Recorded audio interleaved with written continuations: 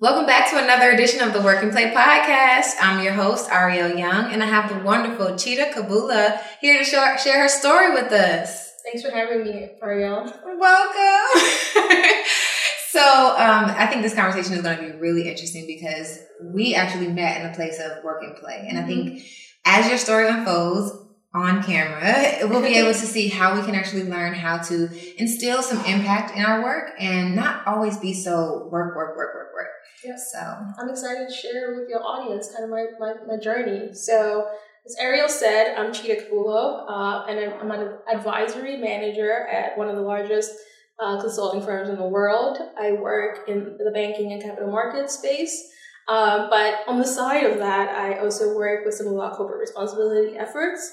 Specifically, currently, I'm on our Black Action Council, which was stood up last year as a response to some of the social environment that we were in. So really excited to talk to you all about that. But even in my past roles, I've worked in similar roles, and it's really interesting that a lot of companies have avenues where we can explore some of the social impact items that interest us. And sometimes it's not just social impact, but it could be, actual play, basketball teams and frisbee teams. And so there's definitely opportunities for us to bring more of our full selves to work and do some of the things that we care about as we navigate the social, the corporate ladder, so to speak. So to speak, yeah. Yeah. The interesting thing is when I met you, so to give you guys a little backstory, I met Chita at it was like a social work mixer because we have been in quarantine for a year. So I have literally been studying for my master's for an entire year. And so this was like the first time we even saw each other in person. So I met you. And what struck me about your story was you were at the event essentially because you finally have a seat at the table and the ears of people who are looking for advice on how to help the community in a more impactful and an authentic way. And you did that on your own time. Yep. So if we start there, how did you get tapped on the shoulder for this this advisory role? And then what drove you how did I meet you? That is so cool. I think so all of it is I want to help, right? Like in my job, all we do is help our clients, right? I want to serve, and I think if I had to write my mission statement as a human, or somebody said, you have to write your tombstone, what you wanted to say once you passed. And I think I wanted to say, this is Chita, she served, right? So I raised my hand at work when that came about, and the person who was tapped to lead it was on one of my projects. And I think when a client had an emergency, the reason he even knew my name is when the client had an emergency, I raised my hand and I read the regulation that the regulators were asking about, put it in a spreadsheet and, do some good work to kind of analyze it and get our client out of that situation. So that was our only interaction before he got tapped for this. So when he got tapped for it, I sent him an email saying, congratulations, let me know how I can help. And it was very simple. I wasn't trying to get on the board because it was coming directly from our CEO and chairman of the board was forming this initiative. So it was high profile, and I had only been at the firm, less than 6 months. So I knew there were other Black professionals that were probably more, positioned, in better positions to get, sit at the table. There was only 40 professionals that were going to have space. So when I said, let me know how I can help, I didn't have the intention of, I want to be a part of this. I just really wanted to help. Maybe, form an email, go do some research, Google. That's what I had in mind. But lo and behold, I get the email saying, congratulations, welcome back. And it really just was from him thinking, she can do some research and get it done. And so I got appointed to serve. But the reason I met you is, one, I'm Zambian American, right?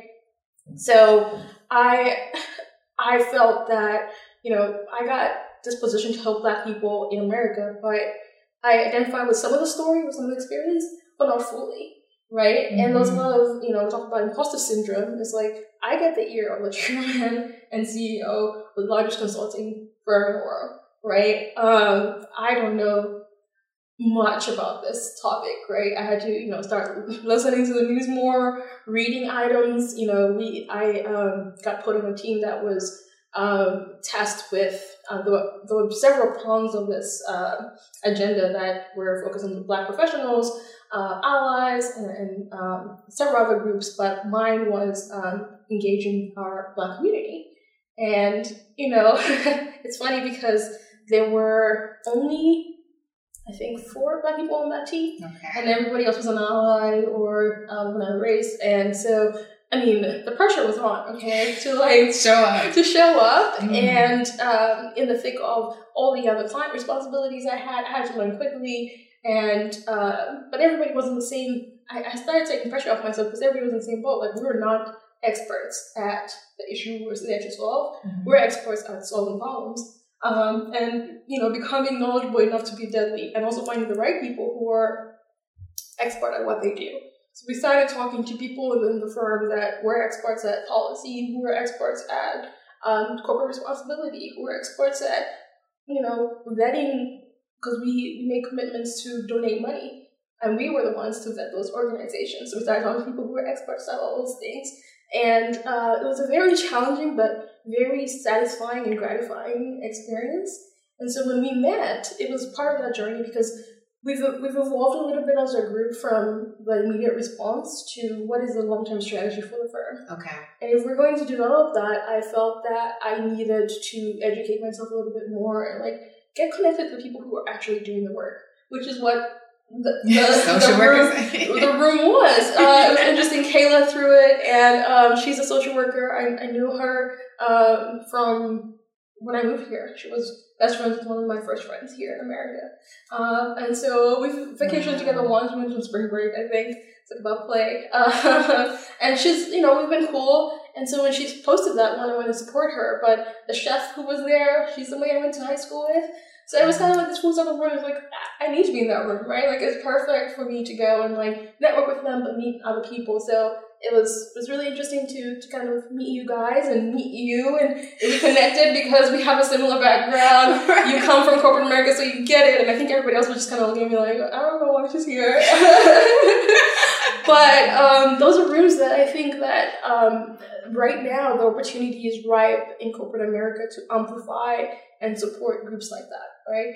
Amplify our voices. And I think that we all, as professionals, have the opportunity to kind of get that seat or take that seat, right? Sometimes I found myself joining their different coalitions, and they send out messages and calls, and I'm subscriptions because there's a lot of information coming out to support the work that we're doing. And when I see something interesting, I think I was telling you earlier that I'm the person who's just I'm here, I'll take it, right?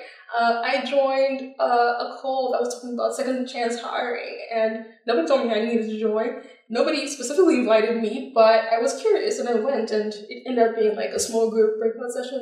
Oh, Chita from X firm, and I'm oh, I'm actually representing, but I was transparent about why I was there, what I was curious about, and everybody was great about it.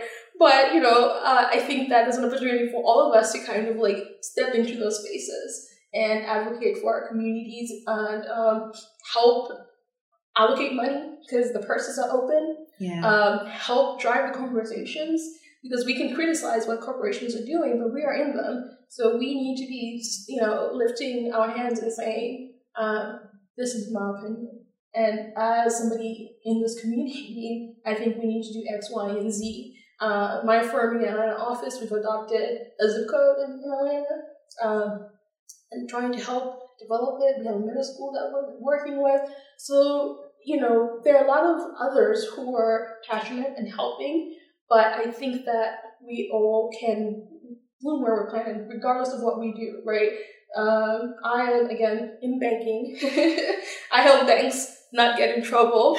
And people probably are oh my gosh, how can you live with yourself? But I love what I do. But I also can spend some of that time and some of my own time to influence things that are important to me. So I'm really excited about the opportunity at the firm, but also to work for a firm that is generous enough to afford me that opportunity. Yeah, you said something that was super powerful. To blossom where you're planted. And while your job is very heavily focused on banking, you have this innate like care and interest in serving. Like and on your tombstone, just saying like, hey, I wanted to say like Chita served is essentially, I think, the spirit that I met you with. And I think what I was drawn to was literally like your interest in just learning. So while you were there, you came with the essence of I just want to learn. And you could have been the most knowledgeable person about banking in the room, but you recognize that like there's a lot more about like societal issues that I can stand and learn. So if you take us back, you also said something that's really important that I want us to stick on before we change. And it's just that it's important for other employees to see that not only do we hate some of the things that we don't stand for the things that corporations do, we work for them, right? It's what you said. Corporations be people. Exactly. And if you feel some type of way, then you can be the change that you want to see. So if we go back to that point where you sent that quick little email, you said, hey, let me know how I can help. And eventually you kind of got swooped into the process. Where was your mind at? Even, you said it wasn't quite that I wanted to be on the board, right? But where was your mind at in terms of like impact at that time? I thought that it was a great response, right? I don't think anybody knew what it would do or like what the goals were. I mean, I think there were some ideas, but we hadn't even formed what the message was, right? Like what we wanted to do or achieve. And we have done a lot. And so I thought that just the fact that leadership recognized that something needed to be done and had some action and made that decision, and it was a firm-wide, and that they had picked leaders that were respected and were high up enough and had influence to like lead this effort. I knew that something great was going to come of it. So I think all of us were probably feeling a little bit helpless at that time. If people were in the streets protesting, and I don't know that was necessarily how I could make impact. Like, you know, like there were a lot of different things going on, and I think I was trying to find like how I could, you know, serve or rise to the moment. And so when I responded to that, again, it's a national program. I really just wanted to have some access to like a way to serve or rise to the occasion. I knew that as a local office, something was going to come up. And I was actually thinking like, okay, I know this partner, he's the most senior Black partner in Atlanta. I'm going to reach out to him. Like that was kind of like, that's what was in the back of my head. Like I'll reach out to him when it gets announced that something's going to happen. But like the national thing came first. And like the local stuff started happening. And, you know, it's so funny because my experience on that council has challenged me to think bigger. Because I was still thinking pretty small. And I remember like having an idea on a call, and the partner was like, yeah, but like we have access to the power of Deloitte. We should be thinking much bigger than that, you know? And I was like, oh shit, yes. I mean, it was kind of like, okay. So like I had to reframe even like the things that we can do, because as a firm, we have so much power in our brand, but we had access to like, when we started talking to our corporate governance team, they were asking us how they could serve us, right? And I'm sitting here like, what? Is this how it works? Like, because who was directing, who gave us power, the CEO, the chairman? People who have influence on the Hill were asking us how they could serve us, right? Yeah. And so like, I mean, it probably gets bigger, but this is as big as it can get. I was just thinking like, maybe we go to businesses and like help them set up. And they're like, Chita, you can do that as an individual. What can we do as a firm? And I was like, again, so much, right? And there were so many ideas and so many things, but, you know, being strategic about what we're going to tackle and when became important, but it definitely challenged me to think bigger. And it's been a joy to kind of like know that the firm is serious and wants to do big things in the space. That is so amazing. And I love the language that you use. It challenged you to think bigger. It started with this feeling of helplessness and hopelessness. And then it turned into this like, oh, I get a chance to help small businesses. And then you're like, wait a minute. I can actually impact so much more. So the evolution there is really interesting. So we're going to put a pin in that. Okay. But I'm curious in the woman who has developed in front of me today. Okay. Yeah. So could you tell us a little bit about your like upbringing? Did it have much impact in it growing up? Yeah, it did. So, take it all the way back. On the continent in Zambia, 8 Longwood Street. But I grew up in a home that, like, my mom, first of all, there was all these people in our house. It's like, who are all these people? First of all.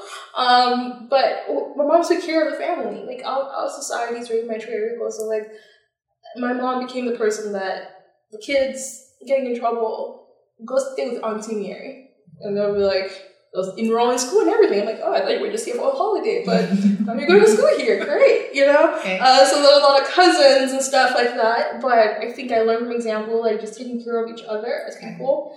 And I was little when my father passed, but I was telling you about, you know, the importance of home ownership and like the role that's played. We owned the home we lived in, and most people do it in Zambia, and you buy them flat out, like you buy them cash, or you build a house. You buy land and slowly build. So we were able to somewhat not be disrupted by his passing too much. There was some things that happened, won't get in family drama, but like we weren't disrupted by his death because we owned where we lived, and we actually had a second property that like brought in some rentals because my dad was obviously the breadwinner, my mom was secretary, but even as a secretary, she took care of other members of the family. So that desire to or ability to serve with not much, right?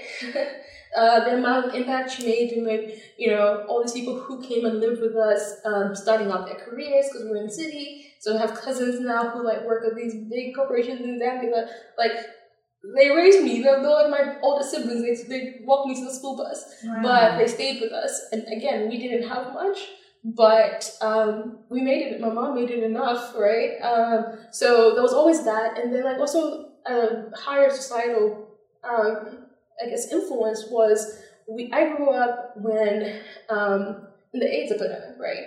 And there were a lot of street children, and those are like kids whose both parents had died as a result of the epidemic. So either the father had AIDS, and then the mother passed soon after because you know. And they were on the street. And, you know, talk about social work. There wasn't, now it's been implemented where there's better tracking of like, who's the next of kin, but like it's not very systematic. Like, if somebody dies and like they're not connected to their relatives, they're on the street. And it was literally 5-year-olds taking care of 3-year-old brothers on the streets. So I grew up watching that. And as somebody who only had one parent in the home and the other parent had passed, I identified with that so closely. Like, I was one parent away from that situation. I don't think my family would have allowed that, you know, because we were pretty connected. But still, like, it made me kind of realize that. And so, like, I was the kid who would hustle my mom's family and friends. I would try to convince them about how I was good and I did chores and I made these grades. Like, it wasn't a system where you made good grades and got paid for it, but if I made good grades, I was getting paid for it, okay? And if I was working in the garden, somebody was going to give me some money. And that was one place where I had a voice. And what I would do with that money is, like, on Sundays after church, there was, like, this donut shop. We have these cream donuts and there's, like, cream in the middle. And, like, that was my favorite thing. I always loved sweets. But I wouldn't ever buy one if I couldn't buy 2 and like share with one of the street kids. So like from a very young age, I'm always the person who's just like, I know, I'm looking back at it, I'm like, who the heck was I? Excuse my French. But that is so beautiful. That was, because I was like, I am them and they're me. Like we're not much different, and yet my life is completely different. And I think I'm still like that, where I see myself in a lot of people who are suffering, and I don't think I'm special. For sitting where I'm sitting and certain people being where they are. I think, you know, our maybe life circumstances were different, but given the same opportunities, they probably would be soaring, right? So, yes, serving kind of came from environment, what I saw in the home, and then as I got more opportunities, I saw that sometimes, you know, there was opportunity to share, right? For the knowledge, my time. So yes, I always wanted to serve. from a young age. That is so beautiful. And it's really, there's so many parallels. I just want to say, you said it before, like, there's nothing special about me.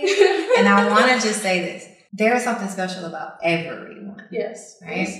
So instead of the flip where it's nothing special about me, one, there's something special about everyone. Mm-hmm. Two, everyone doesn't have the opportunity to like manifest their like special, their gift. Mm-hmm. So in that regard, yes, we are like everybody else. Mm-hmm. And then the thing that I also want to acknowledge in your story is that there's nothing different from us and the people that we serve besides like different opportunities, different makings, different like systems. So I just want to like say like we're on a ride here, so they're going to find out that there's a lot special about you. Yeah. And along the way, I feel like we will see how you've been able to tap into that along the way.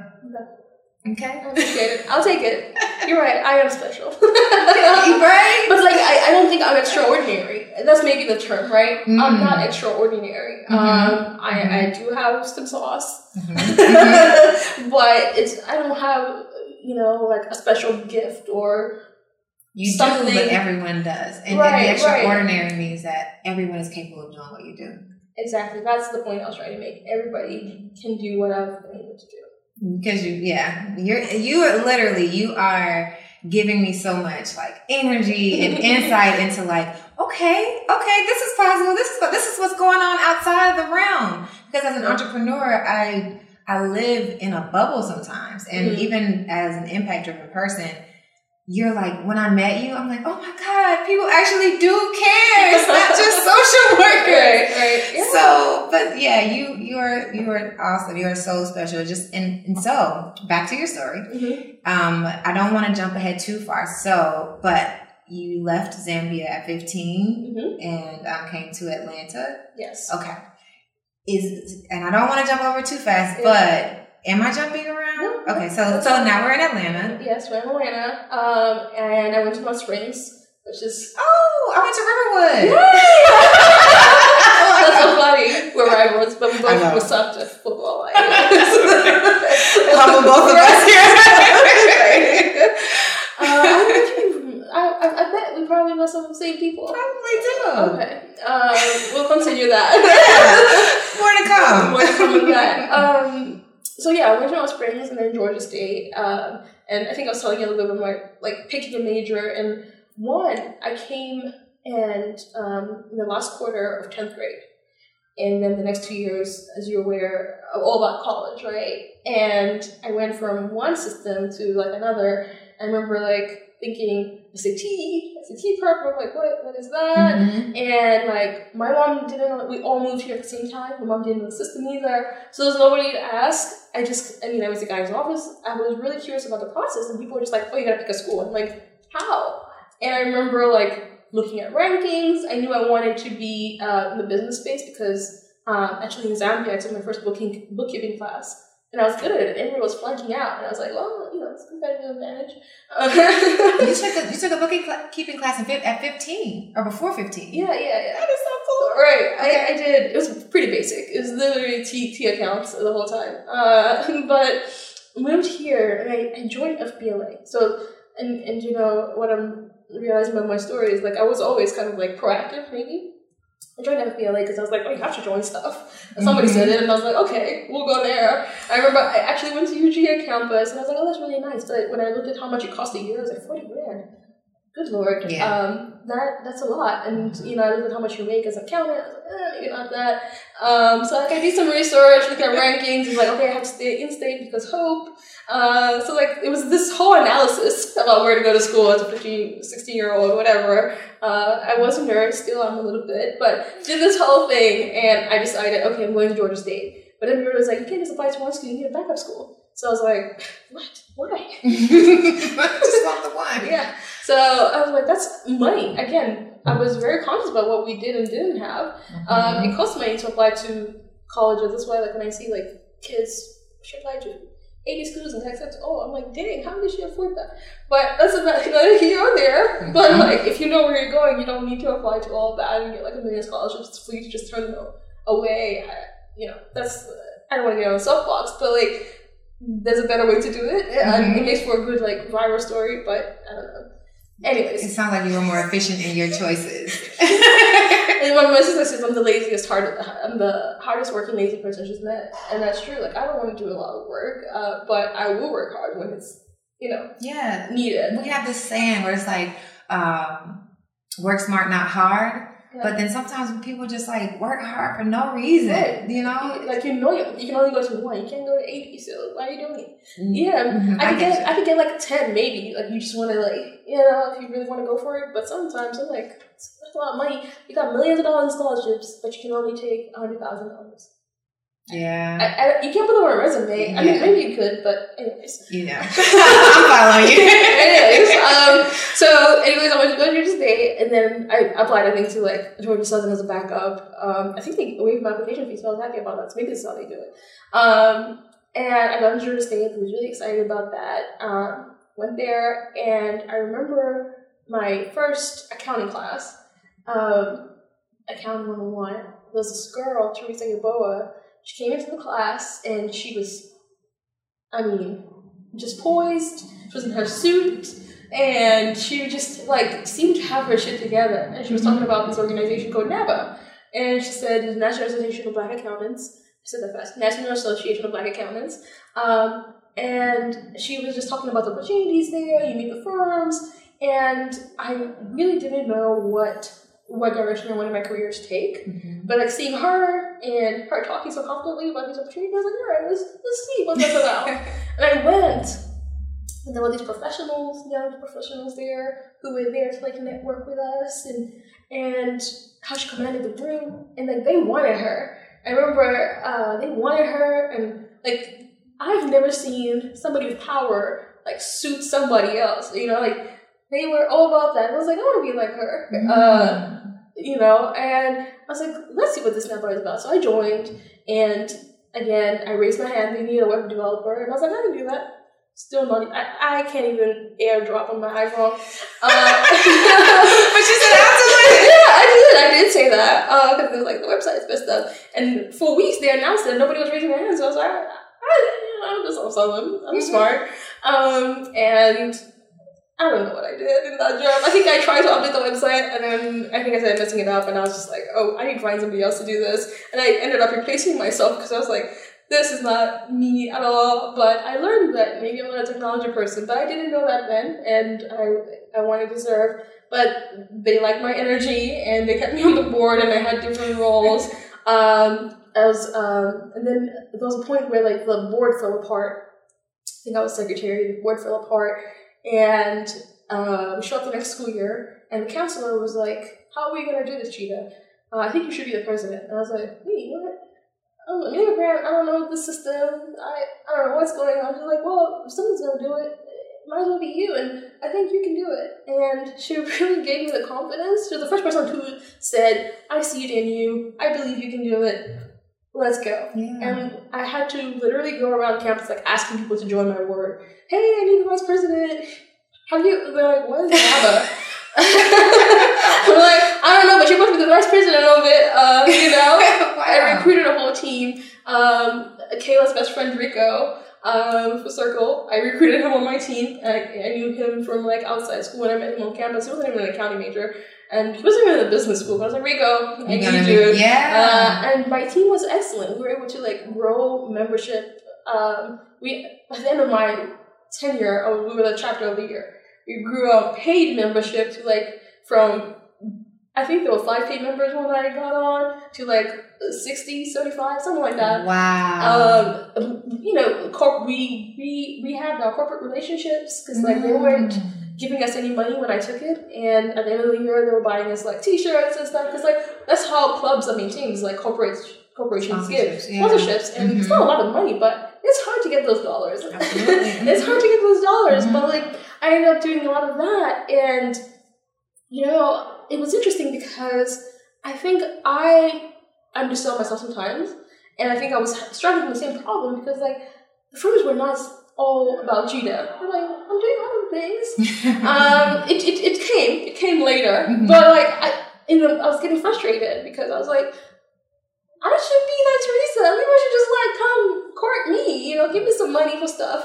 But it did come. It did come. Like I got an offer a year before the end of my master's. I was able to work, which was a dream. That never happens. And I remember I interned at a bank here in Atlanta, a mid-sized bank. And in my interview, I got asked one question, and I talked about NABA, how I was able to grow, and like my NABA story was my interview. And that was the only question they asked, and it was 5 minutes, and they're like, "Okay, well, thanks for coming in." And I'm sitting there like, "That's it?" But like I asked one question, I told them all about that, and I guess they got what they needed. And I remember going home and like saying, I think I bought tequila because I was like, that was shit. Like, what kind of interview lasts 5 minutes? I was so distraught. I was like, oh my God, I really wanted that. I needed, to put myself through grad school. And so I was like, I guess I'll send this thank you email. So I sent my thank you email, and the guy called me. He's like, oh my gosh, you sent it right away. We love you. Can you start on Monday? And I'm sitting here like, really? He's like, yeah, no, we loved your story. I'm like, you only asked one question. He's like, yeah. And so it was an interesting opportunity. So that came out of that. And actually my job while at college also came from NABA.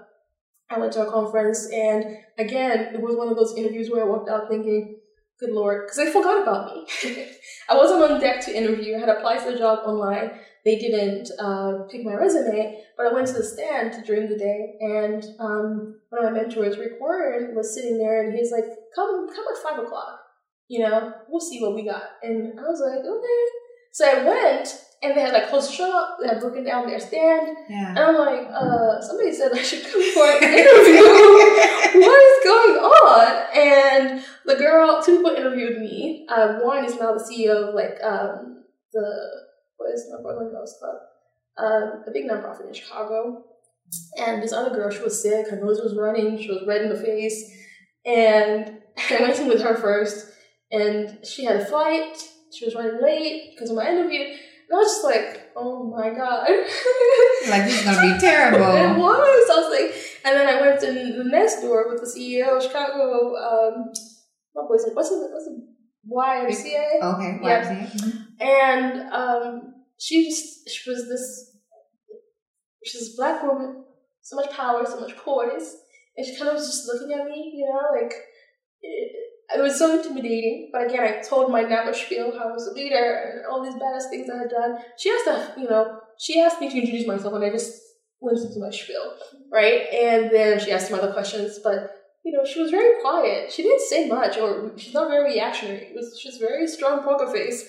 And I was just like, I should have just stayed in my room because whatever. And when I got to Atlanta again, Rick called me. He's like, oh, she recommended you strongly and all this stuff, and you were one of 3 people that we're moving forward from the whole conference and all this stuff. And apparently I was the first person out of my class that was hired. The office was new, and so it's so funny how like the right opportunity will hit. And that guy was my sponsor throughout my time there. And even after I left, when I was looking to move from my previous job to my next, I called him, and he called some people in his network just to try and place me because we're still kind of connected, and he still thinks I'm badass, again, I met him right out of college, and I only worked there for 2 years, but he's still somebody I can call and say, I need help, or I'm feeling this way, and how do I navigate the situation? But I've been, really blessed in some of the, again, just stepping out and just saying, let me try this out, trying things out, It served you so well. It has. I'm very fortunate in that regard. Yes. Oh my gosh. So you have the foundation of, one, you've seen your mother serve as a mom in your family, right? Mm-hmm. So, and it might seem like a micro way of serving, but that's how you got your foundation in caring for others. Mm-hmm. And then it sounds like you got even more external when it came to the kids, the street kids living on the street, and then identifying that there's so much more that makes us the same, that makes us different. Mm-hmm. And that kind of ingrained this like serving mentality.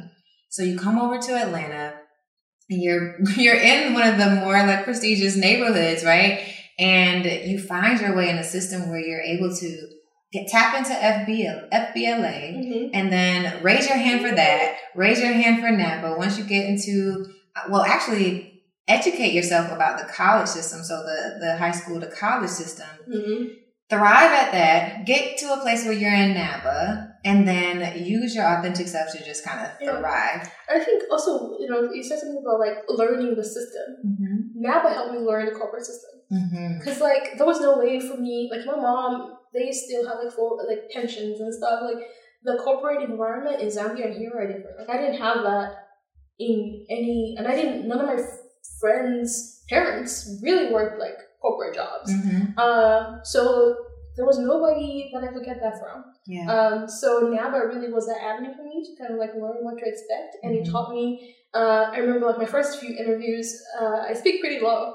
Like I'm quiet, and like in our culture, you don't look men in the eye. Like when you greet them, you kind of like kneel a little bit. There's this like thing, and it's hard to shake off. And I still notice myself when I'm making eye contact. Like I feel it. It's like this thing where it's not like a natural thing for me to look people in the face, And here we are looking at each other in our eyes. Yeah, but it's calm. But NABA was the first place where I started to like not really correct, but learn the system, like you said. Learn the way that business is done here. My handshake, there's still some intimidating people that like, there's a part of me that will like glitch and like default into like this handshake of like almost like bowing down a little bit. And I have to correct for that, but it's so funny like when they're like strong Zambian black men, it comes out. It's so I catch myself doing it. I'm like, it's conditioning, but again, I have to like learn the American system, and NABA was a safe place for me to do that. And I learned how to be a leader, how to serve. I mean, intrinsically, we're all kind of leaders, right? But how to do it effectively in corporate America space, and so it gave me, I think, that serving through NABA has continued through my career, and NABA is still a place that I go back to kind of talk about. Those people were mentors, right? So people in the professional chapter. I remember when I just joined my first job, I think I was telling you a little bit about it, where I was like the first girl on the team, the black girl. I think somebody once made a comment about my hair and saying, you always have different hair. I remember then like this became like my default work hairstyle, was like curly hair, because I was just like, I don't want the distraction, right? But that's not a choice like everybody has to make, right? But the mentorship, and I remember going back to my NABA family and saying, I don't know, I don't speak football. Maybe talk about that. I don't speak football. My clients, again, we're in the South, so a lot of banks are, especially the size of bank that like is my sweet spot, which is community banks. It's like some of them is family run, like generations and generations of CEOs from the same family. And it's the good old boys club, and like here I am, very energetic black African woman right out of college, asking them how their process works and challenging them on it. And I mean, it can be really intimidating, right? Sitting there looking them in the eye and saying, well, this is what I think. And they're looking at you like, wait, how old are you? And that's been a response a lot of times. It's just, how old are you? I feel like I'm mature now. Hopefully they're not asking me that now anymore. But like then, in my little orange dress with my little jacket, they really were looking at me like I was, out of water. But like NABA gave me the confidence, because like I would go back to other women, black women and some black men who related and, told me, well, they might, but so what, Chita? If you are good at what you do, it doesn't matter. If you speak, from a place of truth and you're knowledgeable, it will come. And it has, right? Because people can say a lot about me, even currently on my teams, as like who I am as a person, but what they can say is the skill set I bring, right? Like I have built my banking knowledge, I know operations of a bank, and so like when I speak to my clients, they can respect me because I know what they do. Even though I'm not the expert like they are, I can speak their language. I use their terms. Yes. And like I can bring up something that's happening in the industry and I bring that together, and so it's like, oh, I'm speaking to somebody who knows what they're doing. And now they start telling me all about their things and they get excited, because I am naturally curious. And so like I'm curious about what they're doing, and so I'll ask them things that maybe aren't even like super related to like why they're there, and they'll tell me they want to talk about the things that are exciting in their world, just like anybody else. And when they can see that you appreciate that and you understand it, it gives you respect. So like over time that's come, and I'm really excited that I'm in a place now where it's people still try it. People still try it. You said that, well, one, I want to touch on the cultural capital, that linguistic capital that we talked about before, being able to speak other people's language. I just want to put a pin in that. And if you guys are curious, I highly suggest you read that. But you said something that's really important, and it opens the door for you to be able to relate, and they want to talk about themselves. So, of course, it gives you a kind of a door into their world a little bit. Do you feel like it happens reverse? Do you feel like being able to connect with other allows, maybe not all of them, but anyone to, kind of extend themselves into your world? It's interesting because sometimes yes, but I don't know that I love it all the time. The reason I say that is sometimes it's well-meaning, but people are so, like, their perceptions of like what my world looks like are so ill-informed that it puts a bad taste in my mouth. And I'll give an example. I don't know who's gonna watch this, but one of my clients really wanted to, I guess, show that they related, and it was the time of COVID. And we were talking about farming, and I was like, oh yeah, back home, we used to have a garden, whatever. And it got a little bit racially driven, in some of like their ideas about like Africans, and we were talking about blood type and like how blood types are inferior. And I remember just sitting there like, okay, let's bring this back, right, on track. So like, I think a lot of the times when some people try to come into my world, it just shuts me down a little bit, because especially in a professional setting, I don't want to, it's sensitive, right? Like, I don't want to say, actually, like, super informed people, because I don't want to embarrass them or offend or cross a line, right? Because that's still business for us, right? I'm still there to serve them. And so, a lot of the times when people try to enter my world, it's not informed or the right way. And I take the stance that I'm not there to teach them the right way to engage with me. I do that in some of my other capacities, but if I'm there to serve you, I think it will detract or hurt that relationship, right? Because now, they might put me in a different, bucket. It's just difficult, and all these different levels that it takes away from like what I'm there to accomplish. And so just being sometimes like get back on the mission and put my feelings aside. So like, I do, my brother's always like, I'm just trying to be nice. I'm like, yeah, okay. And so yes, I understand that sometimes we're well-meaning place, but it's still sometimes hurtful. So, I try to take my ego out of it, because people, it should be two-sided, right? If I come to your world, it should come into my world, but maybe focus on a little bit more. One as a Black American, right? But especially when I hear I'm African, all kinds of stories about animals and and zoos come up, and I'm just like, okay. Okay, that makes sense. So it's like what you're saying is, one, we do so much to educate ourselves on how to navigate in the banking space, much less in a non-Black space, much less in a non-African space. But when we finally do, and then we feel like they're reciprocal, not even reciprocal, they are receptive to us coming into their world, because we understand. You feel like it doesn't necessarily happen the same way, because there's not a lot of effort that's done on the back end so that they ask informed questions, because you ask informed questions, which opens their heart to you. And and maybe it's lack of, in the age of Google, I hate to say it's lack of resources, but a lack of interest. And also there's no motivation for them to do it, right? Like, we have to do it because we're trying to take home a check or get into an industry that we don't own, or that's the driver for us. But like, what's their motivation to like get to know us apart from they don't have to, right?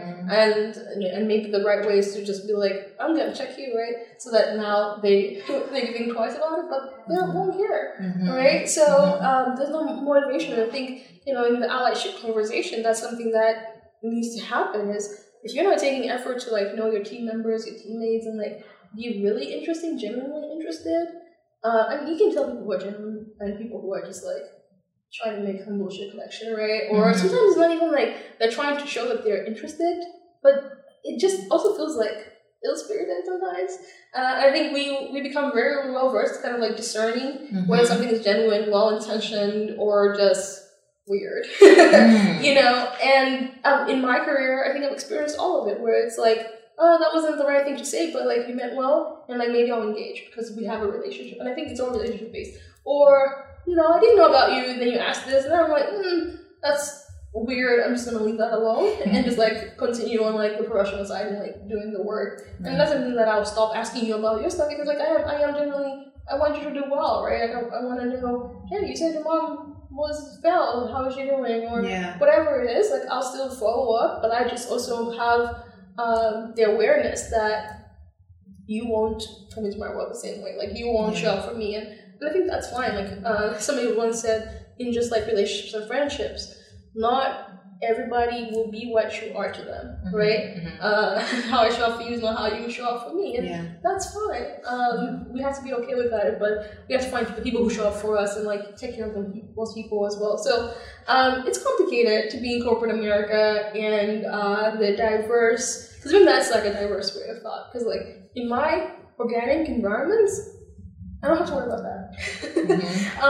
But in that environment, I do, and that's a diverse thing for me, right? Yeah, it's not for different. Exactly. So I hear your problem-solving hat. I can hear so much of your problem-solving self or personality in as you share your story, because you are sharing it so authentically, but you're sharing it also from a logical and like a place where you're results driven, right? So it's like as you tell your story, and so I'm going to finish the thought, but as you tell your story, you rationalize it and you understand how the mission is to help the client do X, Y, and Z in their banking, right? And then you understand that you come into the room as a Black woman, but that sounds secondary to the mission, right? The mission is to get this done. So that, I think, provides sanity in this like this corporate space where we're trying to balance who we are and then what we do. So I'm curious to know, well, first, if anything's coming up for you, feel free at any time. But I'm curious to know how your identity has formed as a Black woman, or I guess as an African woman, and then as an African American woman. The corporate space? Or just period? You know? I mean, I think, you know, you just talk about problem solving. I think that comes from like being a Bemba Black woman. You know what I mean? Like that comes from like that I have 2 eggs and 2 tomatoes and some vegetables. I have 8 people to feed. How are we gonna make this work? Figuring that out. My mom said in Bemba, but I'll translate it as a place of lacking breeds ingenuity. When you don't have something, you get creative as heck. And so like I think I'm used to that, right? Because a lot of times we're working under some kind of constraint.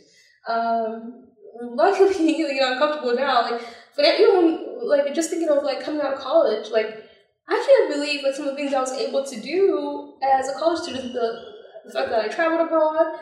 I had no money. Like now when I travel abroad, the amount of money I spend, and it's not like the experience is that much different. But like now the things I need to have, all these things, right? But like, I made it work. You know, when I talk about how the credit card points, okay, I got creative. I figured it out. I wanted to go. I didn't have a lot. I went and my rent was still paid. You know? I just want to, you know, one time for the one time. And so like, I think that comes from like, watching my aunties, they figured it out. You know, my mom, like there were times like when the water was shut down, right? Growing up in Zambia, and I remember I had a little boyfriend then, and he always talks about how we used to have these conversations when I was like, literally, I was stealing water is what I was doing. There was like a place in the pump where you could like hook up a hose pipe and would hook it up and like get water for the day, and I don't know, he would come by and like we'll chat. It was so endearing to him, and I'm like, do you know what was actually happening? You gotta get my water from the side. Right, like use your ingenuity. Like, he thought it was like this. He remembers it so differently, right? Like this romantic thing for him. But we made it work, right? We made it work, and we, you know, it's just how it is. But yeah, I think so. Being a Black woman always gave me that. But you're right. I think there was a part when I moved here when it wasn't important to be like a Zambian person or a Zambian woman. There was a point. I was a teenager, right? And I wanted to fit in. So like the dress or the things that I did or how I engaged were just a way of like, okay, I need to like integrate into society. This is what my friends are doing, right? But now I think I'm a little bit more comfortable, and I think that just comes with age and just like not, you know, it's like whatever, it is what it is. People are still going to love me, and if they don't, maybe they'll love the people I want to be with, right? So now I think I'm just like more comfortable saying, you know, I'm Zambian, I'm active in my community, people know that about me, and then things that I find uncomfortable, I just don't engage, right? I don't need to prove who I am to anybody else. And I think I have pretty dope people around me. Like, I think I attract pretty good people, dope energy. I always brag on my friends. They're all doing some amazing things. So it's okay. And they all think I'm special enough because I am truly an introvert. And I say, oh, my extrovert friends pick me. They only want you. So I'm like, why do I have to show up for people who I don't even know when the people who know me are like, we want you in our lives? So I think that comes. And then in the work world, I think, you know, similarly, right? I think for the most part, like when I show up as my happy, go lucky self, the right people like see it, and that's okay. There's some people maybe I wish would get it that don't, and that's fine. Like, how do I make sure that people who are seeing it are advocates for me and are sponsors and are giving me what I need? And it's, especially in my current role, there've been like some situations that have been challenging where people are just like motivated. It seems like they're motivated to see you lose. They want you to lose, and it's like they give it energy. And like I don't know what that's about. Like that's not a feeling I've ever had towards somebody. Because I don't know. That's just, again, so many issues, so many. It's like, is your life that perfect that you are really motivated by seeing me like not be successful? Yeah. Like I have real problems, and not just my own, right? Other people's problems that I think about that could be solved by like $50, right? Yeah. And so like that, like my family, the things that we're going through as a family, and my country, the things we're going through, the things that I see that are a shortfall in that, like I just couldn't give energy into like trapping somebody up or whatever. And I see that, and it's hard not to give it energy. It's not hard not to be consumed by it. But what I've learned in the last year of COVID, because we had to sit out with ourselves a lot, is it's okay. And it's taken me a while to be okay with like people who are not supporters or big fans of Chita. It was my first time in my life. It's like, you don't like me? Exactly. Are you kidding? What is there not to love? Right, exactly. No, seriously. What is wrong with you? But, they're going to exist. I wish I learned that in high school, because I think people had some people like that in high school. I didn't, right? Like, I just minded my business. There was too much to learn. There was too much growth that needed to happen. There was too many changes happening in me and around me. Yeah. So, like, I didn't have time to, like, give attention to people, like, maybe it happened. My friends always tell me, like, you just don't be catching stuff. I'm like, girl, whatever. When somebody's, like, shady, I don't even, like, it doesn't register. I just, like, move forward. Yeah. Like, that's on you and your heart, and that's your energy that you have to deal with. Yeah. And so, like, maybe it's happened. It never registered. It didn't. So, like, this is the first time I'm experiencing it and, like, being aware of it and, like, trying to navigate. And, Lord, Yeah, it can be a lot. It can be a lot, but, I've found peace with it. Like, last year I was struggling with it. I really couldn't understand, but I'm still pretty dope. Girl, say it louder. I am still pretty dope. Say that, girl. I would say you have accomplished so much, and like the way that the world organically has shaped for you to succeed is amazing, bar none. You have achieved so much, and I know why that Nava story is so impressive. So I hope you know at this point, like it tells me even now, and that was almost 6 or 7, 8 years ago. Yeah, and so I'm curious, I know you want to accomplish so much more, right? I'm sure you have a lot down the pipeline. So where do you go for support in terms of your career and navigating that African-American, African woman, and corporate professional brand in getting to where you want to go?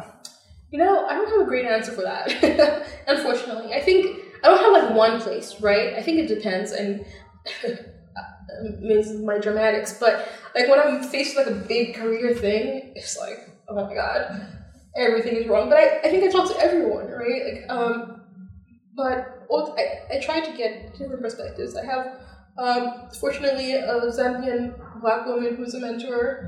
She works at Blue Cross Blue Shield. She's done it for a very long time, and she's close to C-suite, right? She's pretty high up, and she's somebody I'm doing something with, like at the community level and stuff. So like when I go to her, and we can have like a big sister kind of conversation and just like tell her, and she knows like all of the things. So there's that perspective. And then I talk to you about like Rick, the first partner who hired me.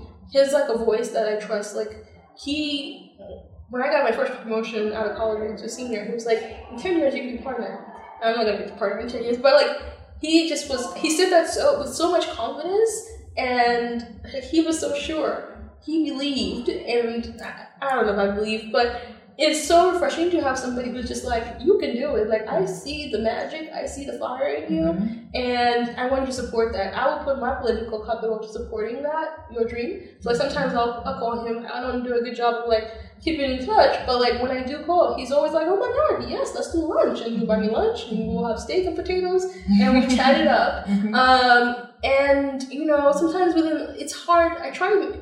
Because it's hard to also read people's intentions. That's one thing like I'm trying to get better at. Again, I'm very like direct and very kind of like, if you don't say what it is that you don't like, I'm not gonna know, right? Yeah. So like I don't like people who are like try to go around about way to get you to. And it's like, what are you saying? Why can't you just say it? So like, why do I have to like fix the problem and decipher what the heck you're saying?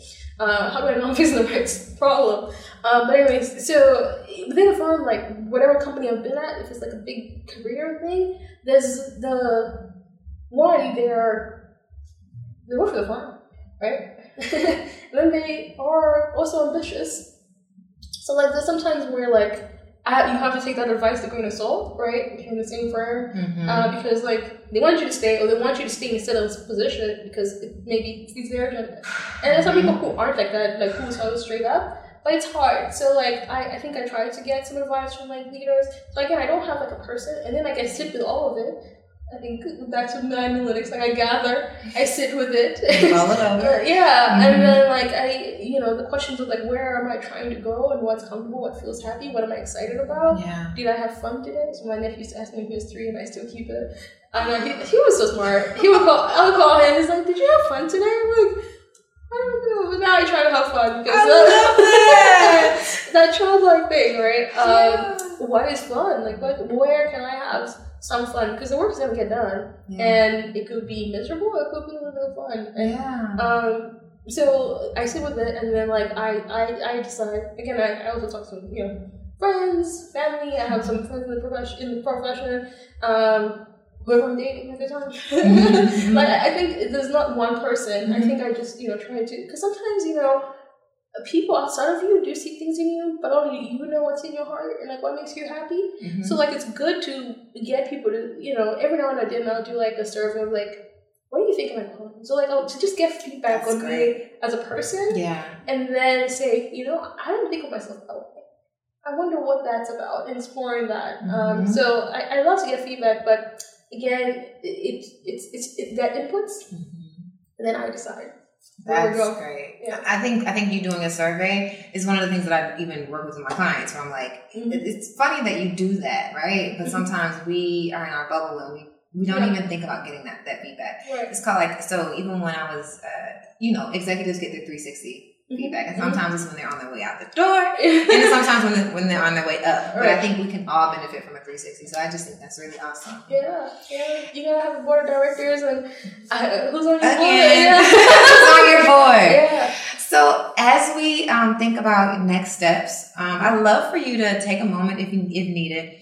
But think about 3 to 5 years out and give us something that we can look at Chita and be like, look, I saw her when she was and she said she wanted to accomplish a couple of things, and my mentor does it. So it's like literally coming up for me so naturally. Yeah. What are some of the things that knowing that the only thing that keeps you from doing whatever it is like raising your hand? What are some of the things that you could possibly see yourself raising your hand for in 3 to 5 years? That's a good question. It's a hard question because, like you said, things just like happen. It's funny, like when somebody said, when you're on the path, the way appears.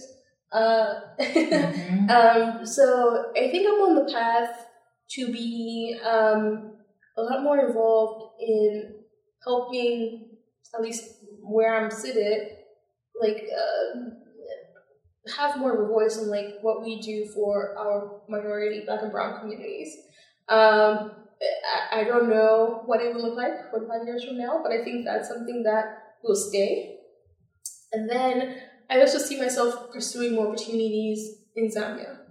I told you a little bit about the project I'm working on, but I'm really just interested in building a network there. And in the future, when I have a family, I think that would be a second home base for me. So maybe starting to be more intentional about planting seeds there and building some kind of a life there. So in 45 years, I should have hopefully a little bit more progress with that. I love it. So I'm going to be like, did you raise your hand for that opportunity? And the thing I love about opportunities is when we know what the opportunity looks like that we're looking for, it'll present itself. And it might seem weird, but it's not weird because we've already spoken it into existence. Right. It's all right. So as we head out, I think there is a woman somewhere, and I do this on every episode. So there's a woman who is somewhere along the journey that you've already trailed, and she needs either a bit of guidance or a bit of a word to help her see beyond the situation that she's in right now. So maybe she's not raising her hand, or maybe she, hasn't been quite acclimated into her new culture. What would be that one thing and that person that you'd like to reach back to and speak to right now? I would say that, if you're in the room, you're supposed to be there. So speak up, speak firmly. The thing that you're thinking is obvious, that hasn't been said, probably isn't as obvious as you think, and that's your unique contribution. So walk into those rooms and speak confidently in the things that you're thinking, the things you're feeling, even though it's so different from what's being spoken. I think that's our competitive advantage, right? Because our backgrounds are so different. Our perspective is so different. So of course it's not being said.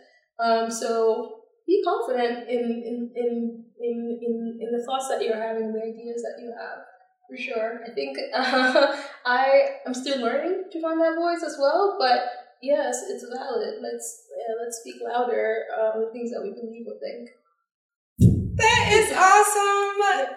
You have been such a blessing. Thank you so much for sharing your story, Chita. Thank you for having me. Thank you guys for listening and for watching. And if you'd like to get in contact with Chita, how can they reach you?